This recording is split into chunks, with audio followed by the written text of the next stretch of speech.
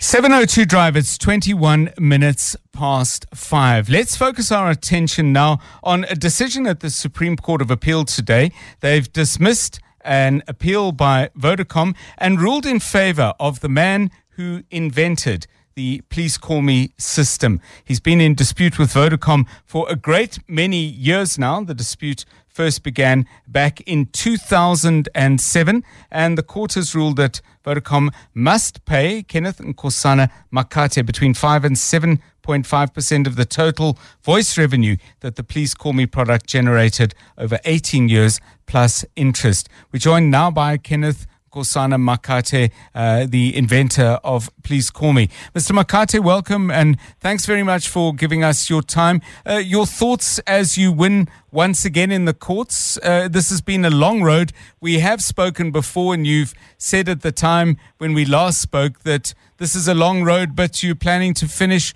what you started. Do you feel like you're near the end now? Yeah, no, thanks, Sean. I mean, for the opportunity and an interview also.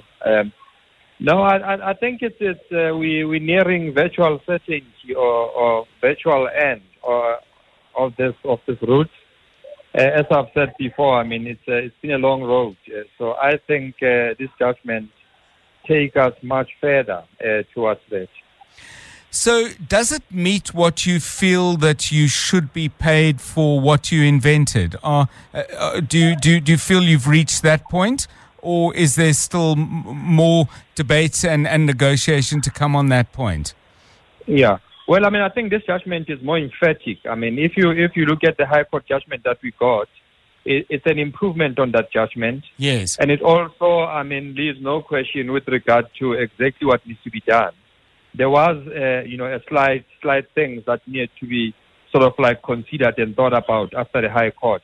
But this actually has sealed, basically, I mean, for both parties, a quite clear route in terms of finalization.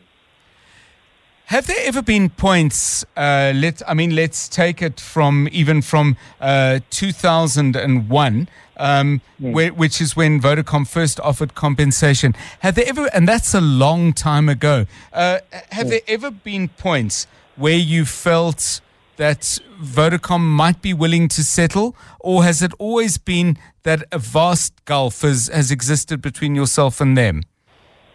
No, I mean, there hasn't really been a gulf, John.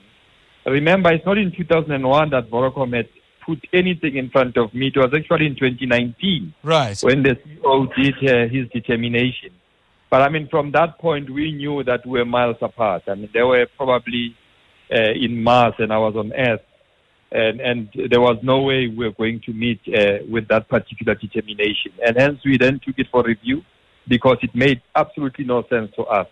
And we did not even know what the CEO had done there. And I think the LCA today confirmed exactly that. Whether you look at the minority judgment or you look at the majority judgment, they are saying almost exactly the same with regard to that determination of 2019. I'm wondering what it must be like waiting for the court to pronounce on the decision that they've reached. I mean, what was going through your mind as you were waiting to get some clarity on this? Well, I mean, I wouldn't lie to you. I mean, it's quite an anxious, intriguing, and it's not what I would wish to on anyone. Yes. It's not a good feeling at all. But I guess, I mean, after getting such a judgment, which is so clear, unambiguous, it's then worth it. But I mean, I wouldn't wish it to anyone. I want to ask you, over this long period, with something so central to your life, not just the legal dispute, but presumably your deep sense of injustice, that you created something that was basically taken from you. Have you been able to get on with other things and explore other things that interest you, or has this been a very dominant thing and a real cloud over the rest of your life?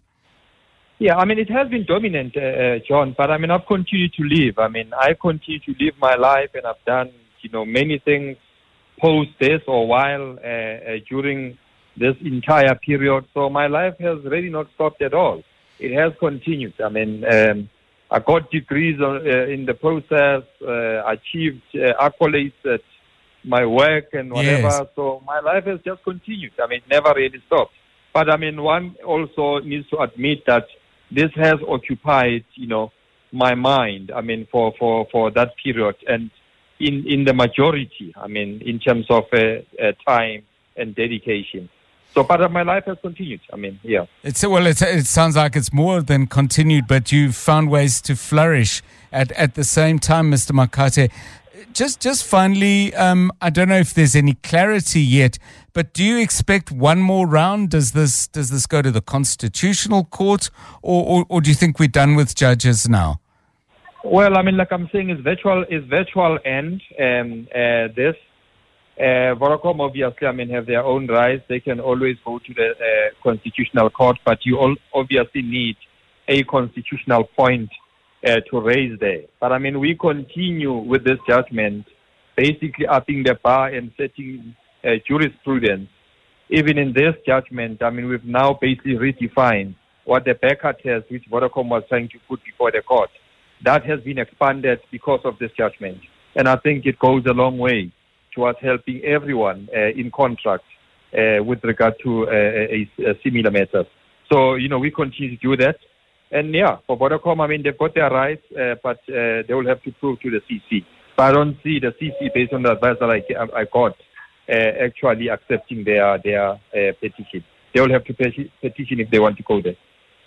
Kenneth Nkosana Makate, many thanks for your time. Congratulations on your success in the courts, the Supreme Court of Appeal ruling in his favor and against Vodacom. It seems like this is finally coming to some point of conclusion. Kenneth Nkosana Makate, the man who invented Please Call Me, vindicated in the Supreme Court of Appeal in Bloemfontein today, 28 minutes past 5.